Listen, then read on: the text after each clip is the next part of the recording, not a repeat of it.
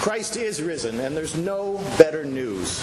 There is no better use of our time and nothing more practical than to bask in this great good news and celebrate it this morning.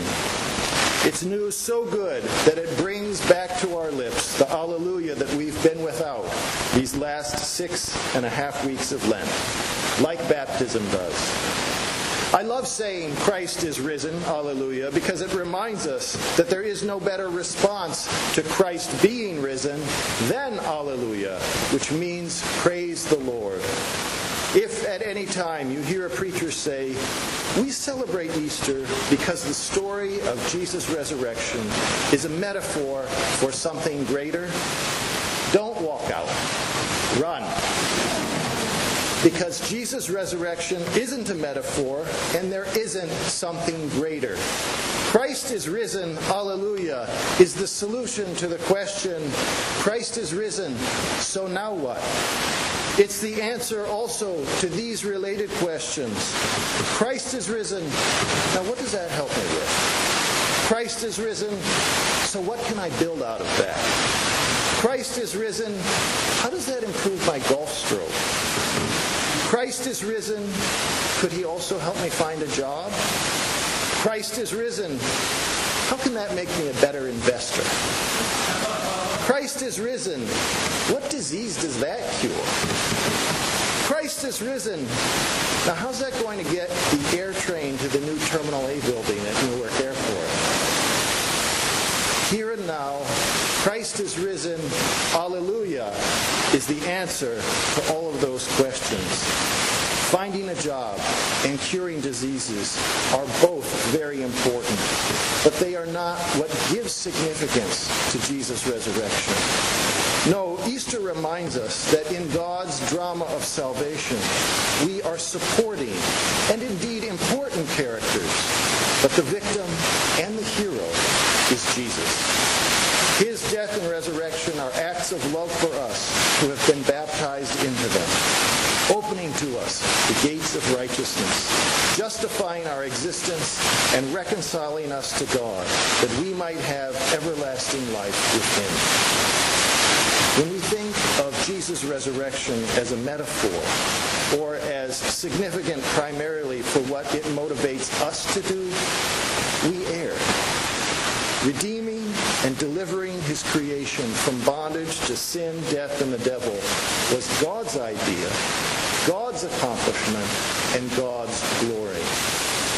As God's children, we revel in Jesus' resurrection and rejoice in its benefits. We celebrate and praise God today, not primarily for what Jesus' resurrection enables us to do, but for what God has done, namely, raise Jesus from the dead.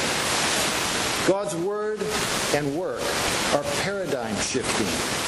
They give us a new perspective on our lives, our achievements, and on our troubles.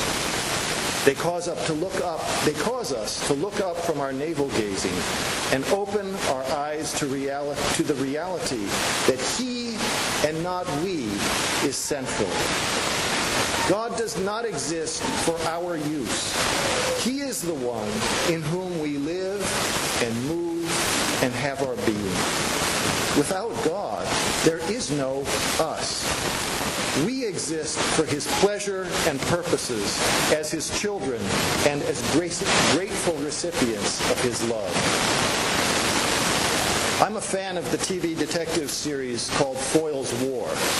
And in one episode called Eagle Day, Detective Sergeant Milner confronts a thief who has stolen from an art collection a statuette by the sculptor Francois Barrault. He says to the thief, who is also an art collector, "And then what? You'd wait until the war was over? Dorothy Whittington would probably be dead, and who would notice that one of her masterpieces was missing? According to the records, nothing would be missing, and then you'd sell it." The thief responds, "Oh no, Sergeant, I wouldn't sell it. You can't sell a masterpiece by Francois Barrault without people noticing." "What then?" asks Sergeant Milner. To which the thief replies, "You wouldn't understand. Just to have it, that would be enough. You can't imagine what it would be like to own something so beautiful." You know, that thief is worth emulating, not in stealing, but in knowing that he'd be a fool to sell that beautiful baroque. So too, for us to imagine that we could somehow trade up from the resurrection of God the Son to some merely temporal accomplishment of greater value, even out of the most altruistic motives, is the height of hubris and folly. And so, through this past week's reenactment and remembrance of his passion, having followed Jesus to the cross and grave, today we arise with him to celebrate and treasure God's great work of love and liberation, saying, "Christ is risen. He is risen indeed. Alleluia."